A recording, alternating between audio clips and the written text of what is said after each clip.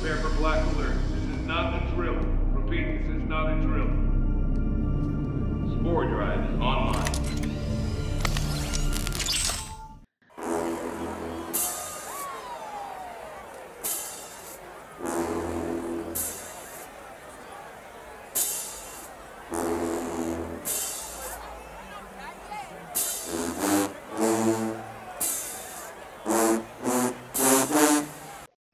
Welcome to the Black Alert Podcast, your melanated reference for all things Star Trek across all four quadrants.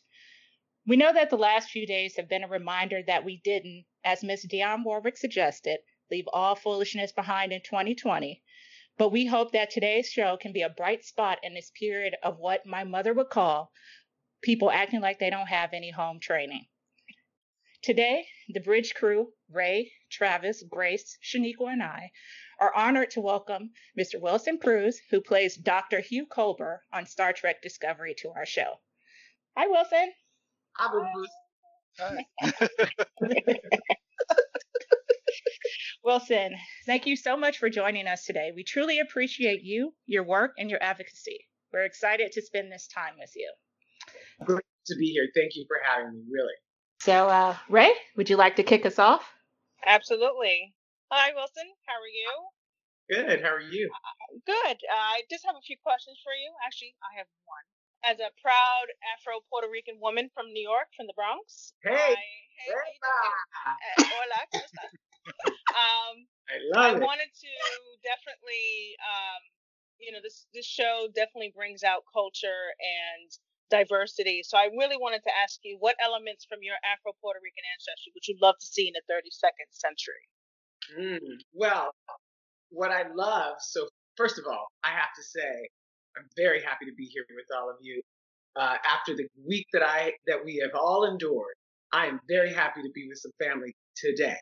So I will say this, what I'm really happy about is that the fact that we already know, given the last few seasons, through Culber's story, that Puerto Rico is still with us, alive and well and thriving, and an independent nation. Hello. So I love the fact that we have established that. I love that we've already spoken about it, in passing, yes, but there were some really important elements of who Hugh Culber is that were revealed when we talked about his accident in Cabo Rojo, I believe it was. And so, and we talked about, his food and Nasapao and all of that. But I would really love for us to at least mention in some way how in the future Puerto Rico was allowed to create a government of self-reliance that was governed by and for the people. To me, that's an important thing historically for us to understand and know that this is an island that in the modern world has never been allowed to govern itself. And that has been taken advantage of and dismissed for centuries, when in fact it is probably one of the most beautiful places on our planet, and has a long indigenous history that should be celebrated and remembered, and that we were used and abused by Europeans in a slave trade that dehumanized half of the planet. I would be very happy if in some way that it manifested itself in the story. But and by the way, I don't necessarily think that's impossible. I actually think that's a thing that these amazing creators we have would be open to doing. I have a wish list. I have presented it. PowerPoint slides. I'm not an executive producer, so I don't get to say that that it'll happen. But there are some things that I want to see, and some of them are people actually. So we'll see. Thank you. That goes directly to your question. I think we have room for another Puerto Rican on the. Oh, sure. In the Federation. Look, this ship is very big. I have So is the galaxy. I have a specific one in mind when I speak to you, but I can't say. Okay. Okay. I'll tell you this: if you've ever gone and read anything about, you can probably go ahead and guess who it is. But I'm not going to do it. So go. So that's some homework for people out there listening, But that's the beauty of what you said though. Like if there is a show where we can portray some of our wish list for the world, Star Trek is it. The show has become an example of how we can look to the future and look forward for the world that we want. So I'll cross my fingers for you that you get everything on your list. Yeah, I mean, I think what's important about Star Trek is how we center what our priorities should be as a species, as a people, as a world community, right? I think part of that for me is acknowledging the history and the resilience that allowed humanity to reach the year 3188. And that means acknowledging and celebrating the most marginalized amongst us who survived, because Lord knows they tried really hard to make sure that didn't happen. Amen. Which is why I think Star Trek Discovery specifically is so important, because when you don't even have to turn the sound on. You can have it on in the background and look at the TV, and we're letting you know that we have always been here and we will always be here. Oh, yep. I feel that so much. But to turn off my camera and praise dance over here for a second. My question is a lot lighter than the previous question, a little more fun. It's also a compound question, so you may need to take a little longer to answer, but it is, did you get to choose the race you appeared as or species you appeared as during the episodes to call? If so, why did you choose Bajoran? If not, what would you have chosen? And further, did you get to pick your earring? Hell of a compound question. That was a big question, girl. I have answers for all of those. First, did I get to choose my species? No. 2, what species would I have chosen if I had been able to? Bajoran. 3, why? Because the Bajorans represent the most marginalized amongst us. And it speaks directly to what I was speaking to a moment ago, which is it's important for us to know that the Bajorans We're there. are still there and are now part of the Federation, right?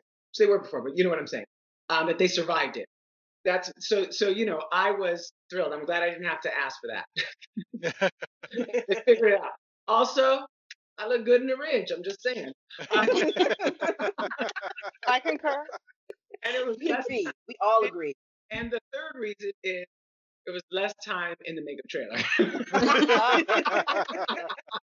I think she still had it. There was, what was the last part of it? The earring. Did you get to choose your earring? I wish. It was, although no, you know what? I was a part of the decision because I went to my fitting and they presented a few different. Gersha, who's our amazing costume designer, she went on like a search for, and they were handcrafted, by the way. They're very rare by this jeweler, and so she showed me a series of them, and one of them wasn't enough. Like I was like, if we do it, let's do it. And there was another one that I was just like, well, I mean, I want them to still see my face, honey. So it was really good. It was hard to get on, but anyway. And I interrupted you. I'm sorry. During the episode, I'm like, oh, this earring, honey, because you turn your head and it jingles, and I'm like, yes. Earring. Catches the light and everything. I liked how it felt. Yes. Like I thought, like you as a Bajoran, Hugh Culber as a Bajoran looked very good. You're right. You do look good in the ridge, and also it gave you the opportunity. This is something that we discussed earlier, and we'll probably discuss going forward for the finale episode, all the outfits that were put on the characters by the Hollow, all those outfits look good. Right? That suit, everybody's clothes. Well, I mean, I know Doug may have got a little bit of the short end of the stick because they gave him like just a zip up and some pants, but everybody else looks so good. The thing was, you know, what was funny to me about that is, I wonder if I could, I mean, I can say this, whatever. They did the mock-ups of the costume. They showed us what we were doing and everything, and the whole point was like, what do these people, what are these species wearing at this point, right, in the future? And I saw Doug's, and I was like, we're still doing zippies and hoodies and things. Like, No, apparently have not evolved fashion. A tuxedo, something, I don't know. Anyway, I just thought, but he, you know, what was so great about that was we got to see Doug, right? Mm-hmm. It was so, I can't begin to tell you how moving it was for me, especially because I got to work so much with him in that way. It was really moving because I know what he goes through. We all do. We all know what he has to endure on a daily basis for hours at a time under extreme pressure, and then have to convey and communicate through that prosthetic in the way that he does, which calls for him to use his entire body. And to have that freedom for him, I could just feel how happy he was about it. You know, he was so free, and I got to witness it. And I was that's what was the best. I don't care what he had on. I was like, live, boo. Live your entire life. Like, yes. See you. Well, my question is, again, pretty lighthearted. When you guys get the script, is that when you find out there's a mirror episode that week? And when there is a mirror episode, how's the mood on set? How's the energy? Well, it's the first time I've been allowed to be in the mirror because I'm going to put that out in the world. Culber died before they went to the mirror last time. So, but there was a mock-up of my costume, so I was very bummed that I didn't get to wear it at the time. I was real mad. I was real mad. I mean, I was mad already because hello, I'm dead. But Exactly. Yeah. You're gonna show me the costume and not let me wear it. Come on. You're going to kill me, but you're going to show me what I would have worn if I lived. That's dirty. That's dirty. Mean. So anyway, so we usually hear that we're going to the mirror universe. This year we had a little more time, and Gersha got to perfect those uniforms, those mirror uniforms. She really she did exactly what she wanted to do with them. That's what She so did. So And we saw you in the medical red, and it was like, Ooh. I have to tell. Yeah, that's Cobra. He's in red. Yeah, it was great. Knocked our socks off, and then the eye makeup. I'll get to that in a second. Everybody in the Mirror Universe has great eye makeup. Is that just a standard for the Mirror Universe? Everybody eye makeup?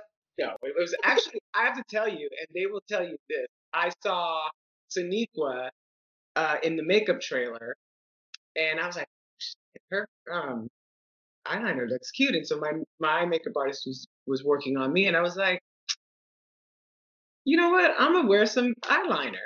And she was like, wait a minute, I kind of love that. Let's do it. And so I was like, no, I can do it.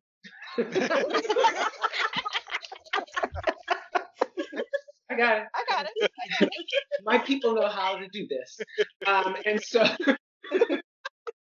anyway, so then I got on set, and then I started to see, oh, I see these queens. Yes. Look at Yes. Cobra again, the trendsetter. But those costumes are not comfortable, especially for the more armor you have on. What do you call it? I don't even know what it's called. But if you have one of these shields, and then there are things that are strapped. You have a knife, and there was nothing comfortable about it. And they can be constricting because of the way that the armor is on you, that we have to take them off. You can't move under them. They're very stiff, and so yeah. And there's a version of that armor before, I mean, just for camera, but then there's a version of it that allows you to do a bit more combat in it. So they were a lot. It was a lot of fun. So my point is, what the mood is that mood is not just the mirror universe, but it also comes out of the discomfort that we're in. It's like, y'all, they not playing angry. They're really angry. You gotta stand. We're gonna do it again? We got it. Let's go. Let's move on.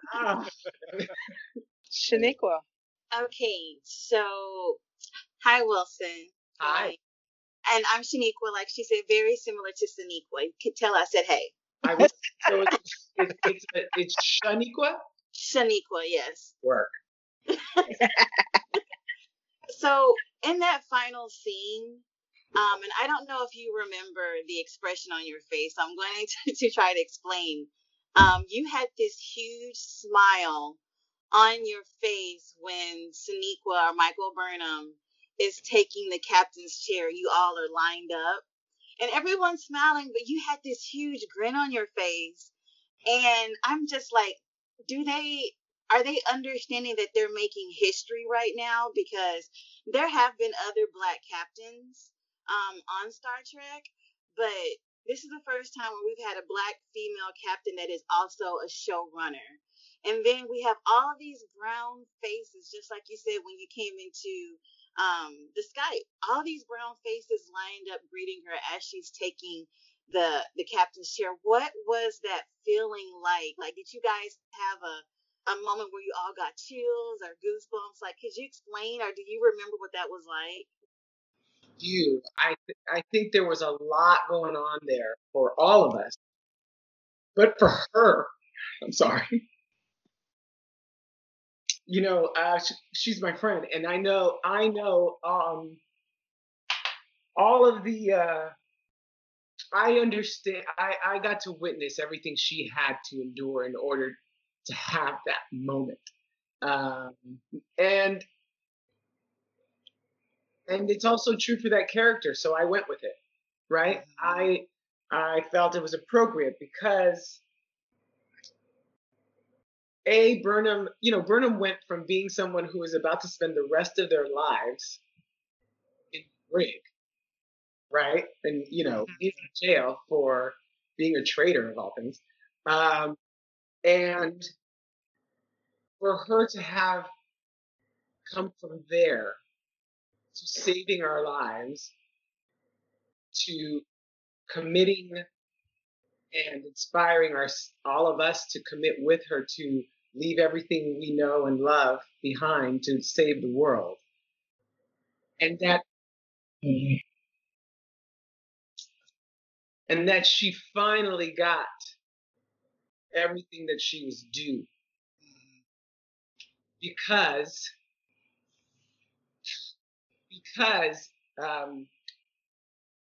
Starfleet finally understood what we need to understand now, which is we must always listen to Black women. Yes. Yes. Yes. That. Yes. They have led us. They have told us the truth when it's uncomfortable. They have disciplined us.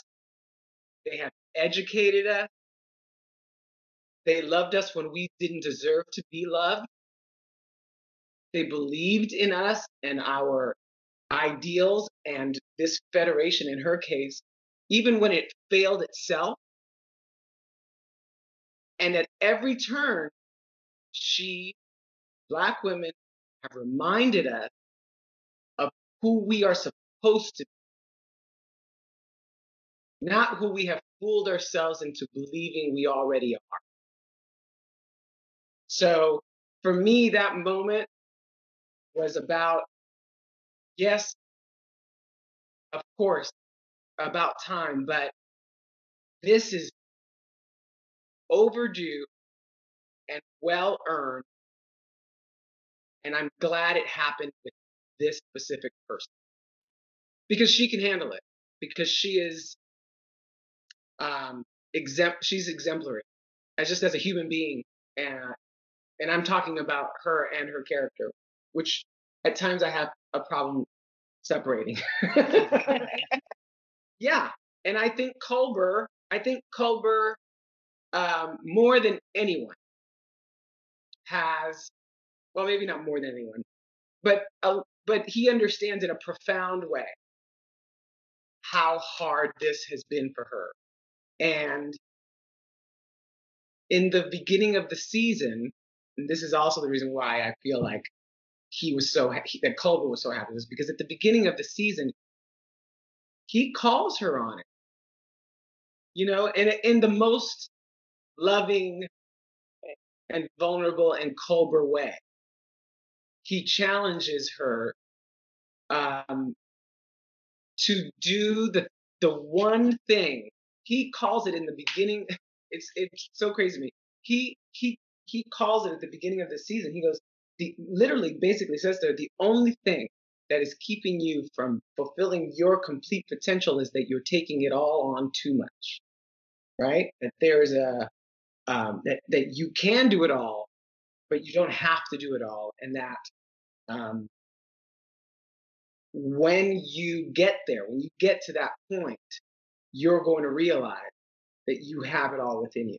So there's all of that going on there.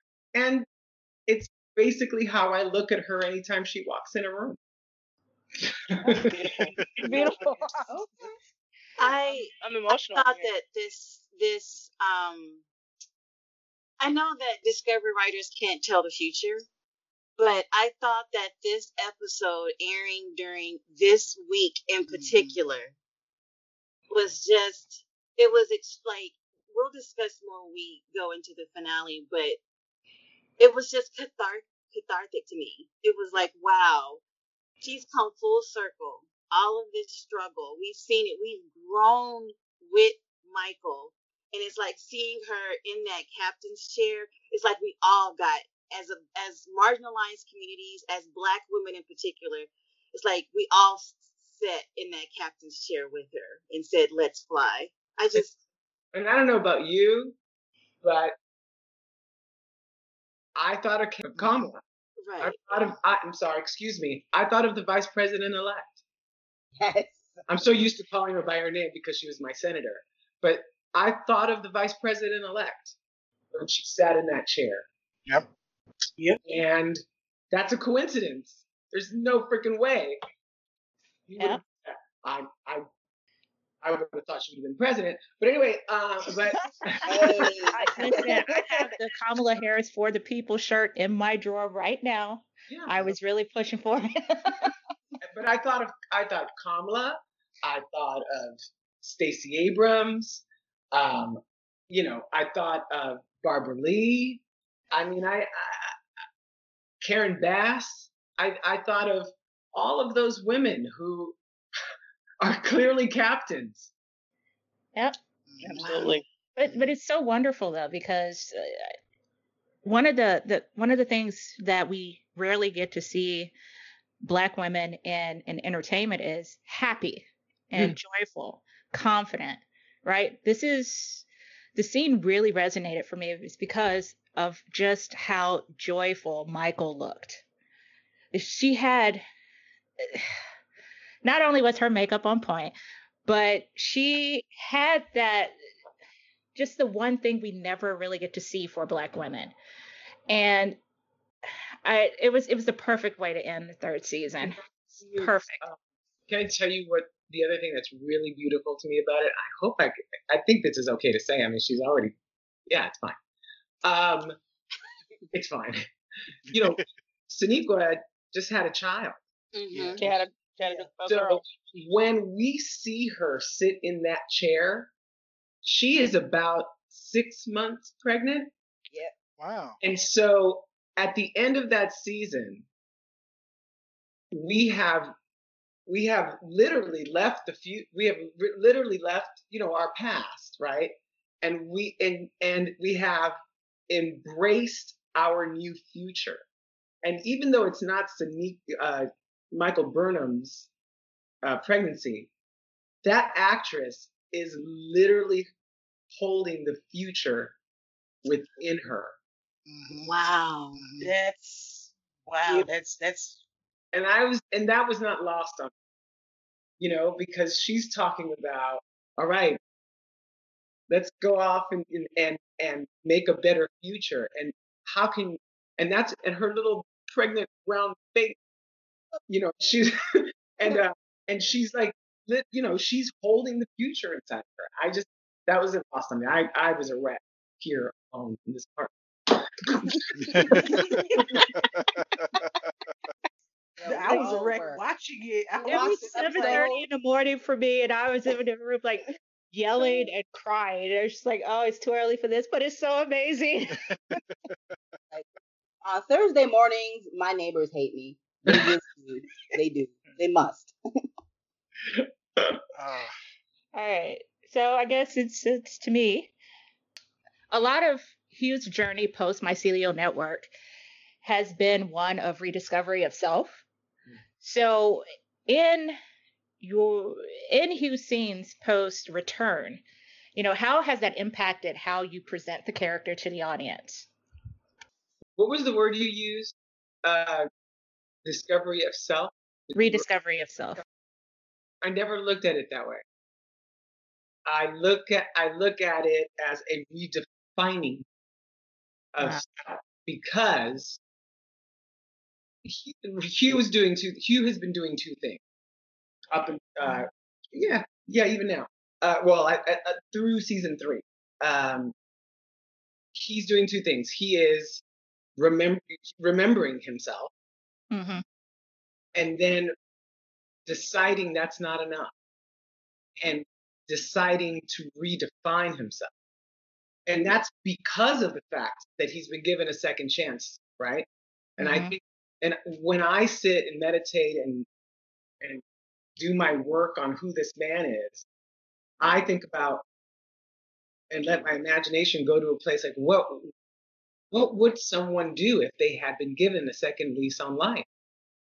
And the only answer that I'm sure you're even thinking it now is to do all of the things you wish you had done. Mm-hmm. To be all of the things that you wish you could be, to work as hard as you possibly can to reach your potential and to love as many people in your life as possible. And so for Hugh, it was he had to take a look at what is it about that life that I had that I want to hold on to and hold tight to. What is it that I want to, what he let go of was this sense that he was only a servant. Mm-hmm. That he had but that he was not living up to his full potential because he only thought that he was there to serve others, including his partner, right? That he was willing to sacrifice, his own lifestyle and accept a lack of attention and intimacy and love from his partner without saying anything. When he comes back and he's given a second chance, that's not going to fly anymore. Walking back to their quarters for the first time after he's alive, and he calls him on it. You work too long. You've never cooked for me before. You've never shown attention, affection. It was all about you and your genius. Well, guess what? I'm a genius too. Get about That's me. it. Right. That's it. And so season 3 is about, I'm going to show you just how genius I am. Now, I think about it. I think about you're genius and you do that and you're amazing and I'm going to love you through that. But you're going to see that I have other gifts that are just as genius and you're going to fall in love with me even more. Oh, that's beautiful. And then I'm going to grow my hair out.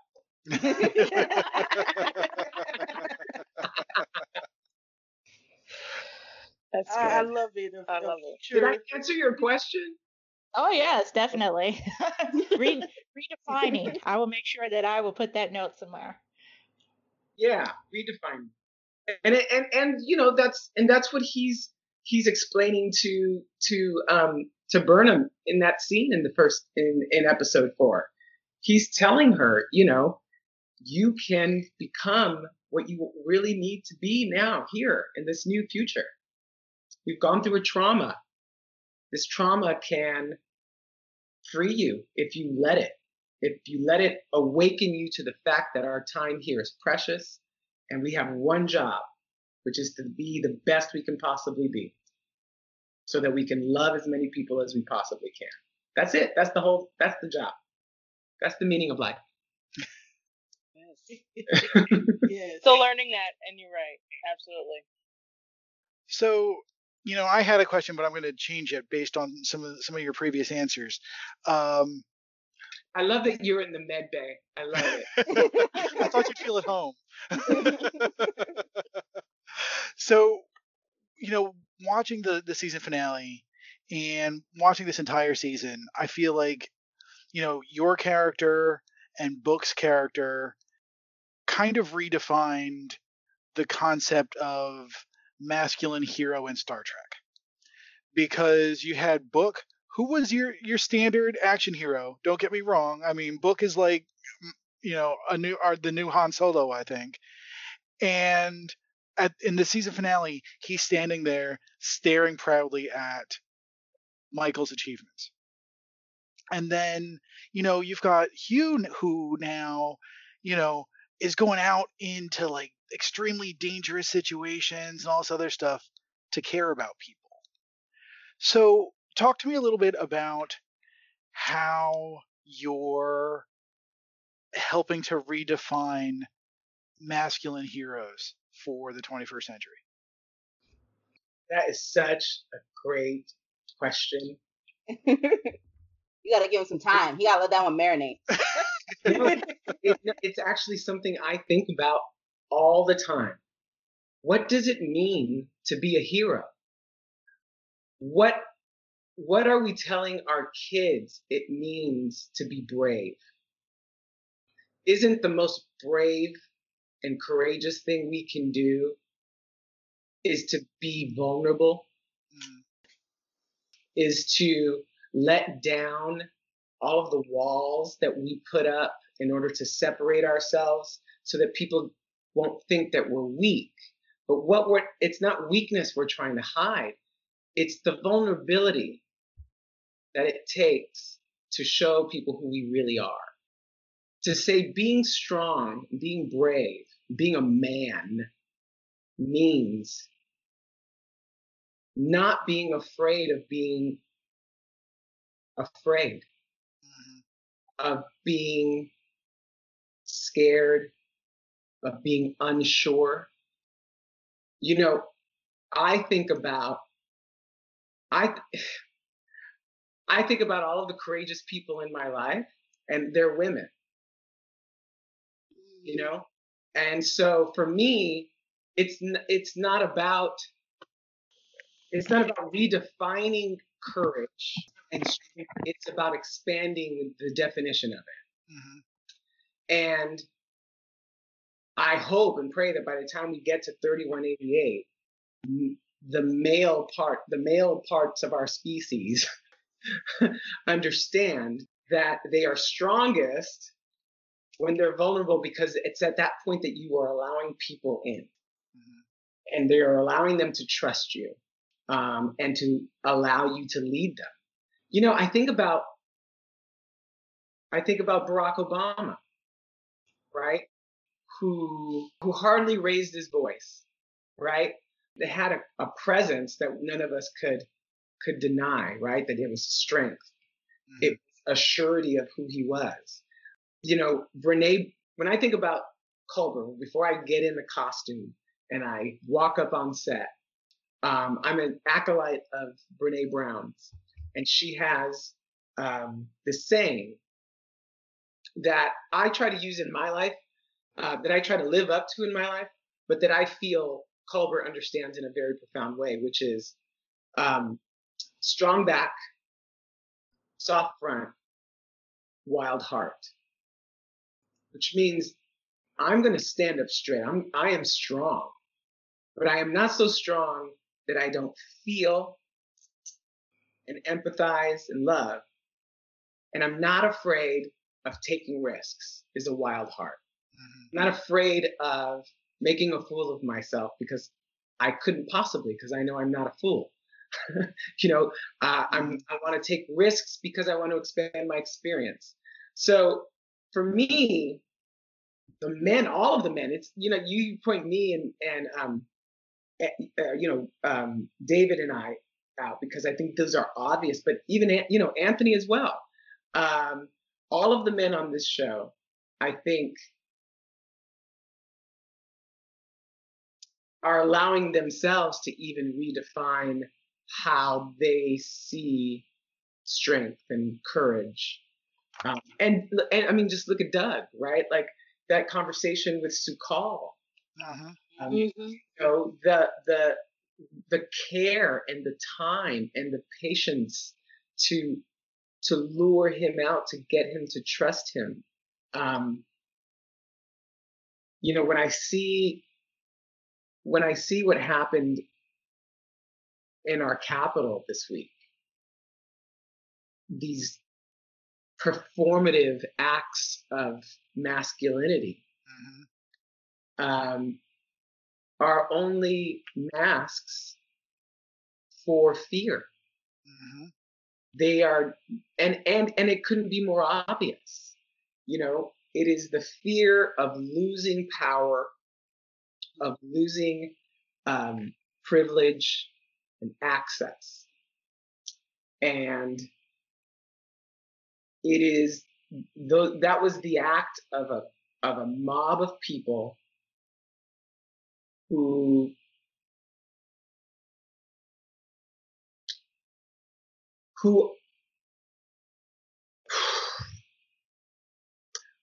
are unwilling to be vulnerable enough to see themselves in us. Right? They can't. They can't. If they could see themselves in us, they could have never done a thing like that. Right. And the fear is that in about 22 years, they know they're going to have to figure it out. And that's the scariest thing in the world for them right now. And that's why we're seeing what we're seeing. That's not strength. That's not courage. That's fear. And so what you see in Book and Culber is a lack of fear, lack of allowing fear to control you. Yeah. I mean, as the guy and as like the guy on this show,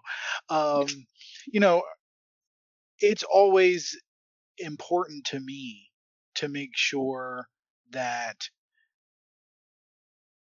my voice does not at all ever supersede theirs, because that's collective wisdom. I'm here to hear it. You know what I mean? And I'm here to maybe help facilitate it. I think, I think it's so important for men of color to see this too, to see these kinds of men. Oh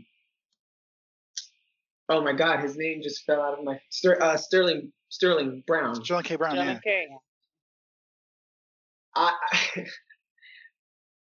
I think he is perhaps the most transformational African American character on television in the last 20 years. Because of how he redefines strength and courage and vulnerability. I think he has freed so many, and because he's straight, maybe they will receive it more. And I hope they do. I think for a lot of men he has. I can't speak enough about him. I think that is brave work. Absolutely. and he's doing it in a world of today, not in the future somewhere, right? So Exactly. I think we need to see more of that. I kind of love that you watch This Is Us. Oh, I mean, listen, I love the show. I'm on a sci-fi show, but I have made my bread and butter on 1 hour emotional dramas. Oh, we know.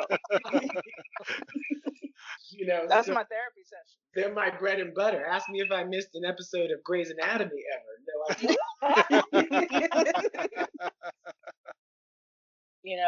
What we've seen in the last 3-4 years, and prior to that, has been a culmination of fear and individuals with power very much, tediously digging up those wounds of this country, which, look, it's something that we need to do. We need to have these conversations. We need to do the work. But preying on individuals who in their bubbles and who are unwilling to leave them, and they prey on that. And this is why we're here with the situation. We want Star Trek and we, of course, Discovery to continue its efforts and in showing diversity and actually working towards it, not just performative. We want the action, the advocacy that you bring out into the communities and throughout, not just for Black, but for Indigenous, for Southeast Asians, for the LGBTQ community. We want we want this world to be a beautiful place. Utopia is not, unfortunately, we're not going to get there. Yeah. But we want to have some understanding. And in order to do that, we need to communicate. We need to show empathy for one another. Okay. And that's maybe because I'm an empath. I'm like Booker. I suck everything in. I'm an Aquarius. So I kind of like suck everything in and then I dodge everybody for a few months. But I really would like to have, I do. I understand that, actually. I need a break. Y'all need to leave me alone. No way. But I would like to definitely see us hopefully move towards a better and brighter future. And Discovery really gives me hope that we could definitely do it. We put our minds to it. That's our job. I mean, look, it is a fictional world. Let's make no mistake about it. I'm not sitting here thinking that I'm, insane and actually live in 3188. But the power of what it is what it allows people to dream about, right? What it allows people's imaginations to wander into. We can't even begin to discuss realizing a world that we can't imagine. Mm-hmm. Right? So the gift of Star Trek is an unleashing of the imagination. It is what it was for many people who watched this show this week, which was a reminder of our ideals, of what it is we're fighting for, of what it is we defend that capital for, or should be defending that capital for. The idea that we are all equal, no matter our race, our gender, our sexual orientation, our ability, whatever, that the world we're actually trying to create is a world in which we celebrate the fact that we're all different. There's a reason why we're all different, because we all bring our individual gifts and we need them all.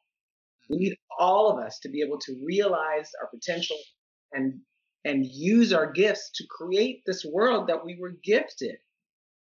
And the problem with our present circumstances is that we are living in a system that doesn't allow 90% of humanity to understand that they are perfect exactly as they are, that they have gifts to offer, that there are genius, somewhere in Africa, somewhere in Russia, somewhere in the world where there is poverty and starving and famine is perhaps the genius who can find a cure for cancer, solve the ills of the world, but we're too busy keeping people down because of the way that they look, or because we expect, because of what they look like, that they have to be a part of a cast that doesn't get to realize their potential.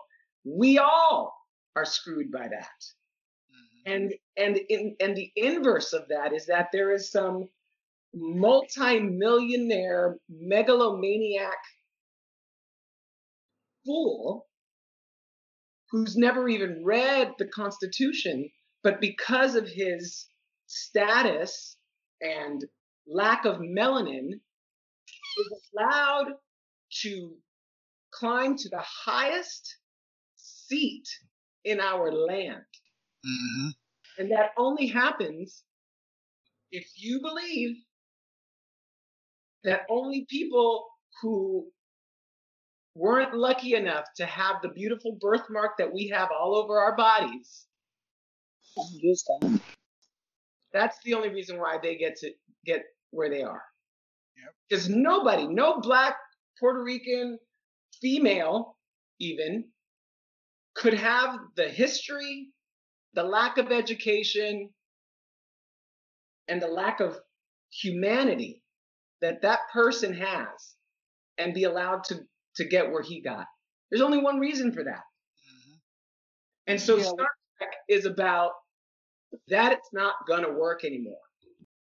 We have to be allowed, all of us, to become all that we're supposed to be, because the only way that this place is going to survive to 3188 is if we all bring our gifts, our God-given gifts, to it. And I'm tired. I understand. Yeah. Right. Amen. Adding that on that, he said what he said. Yeah. Mm-hmm. So I'm thinking that we're seeing a lot of what it is you talked about. I think it's in its death throes. It's this last big gasp of we're gonna try and keep this going, but it's like you're just delaying the inevitable just a little bit longer. Oh, they're gonna try and delay it as long as they possibly can. Mm-hmm. All right. Oh no, Thank you. Hearing your answers it's just a boon, I think, of wisdom. And just, I think you put into words a lot of the things we're trying to do on this podcast, especially when we're talking about Blackness and Blackness in the future and in the present. And so, truly, your answers are amazing. Thank you for everything. we want to be respectful of your time. I do want to close out with a quote that you said at the end of near the end of the episode when you were talking to Gray, and you said, "We will find a way for you to be seen." And so, Wilson, I hope that your time today with us, that you saw us, because we definitely saw you. And we can't thank you enough for all of the gems that you dropped, and being just your candor. You're so nice, and you're so handsome. I wasn't gonna answer. I'll take it. I mean, so thank you for stopping by. Just know that we are making this for you. This is your Star Trek. And I'm not saying it's just for you, but I'm saying it's for you. It's for you to be seen. It's for you to be to understand that we see you, that you are heroes, that you're capable of greatness, that when the world needs saving, as usual, we will be turning to you. thank you so much. Thank you so much. I know I'm loving every minute of it. So huge thank you, Wilson. Thank you so much for lending us your time. I'm happy to have been here. Awesome. All right. Have a great day. Have a great live long Be well. prosper. Bye. Thank you. Grace is great. Bye. Bye, honey.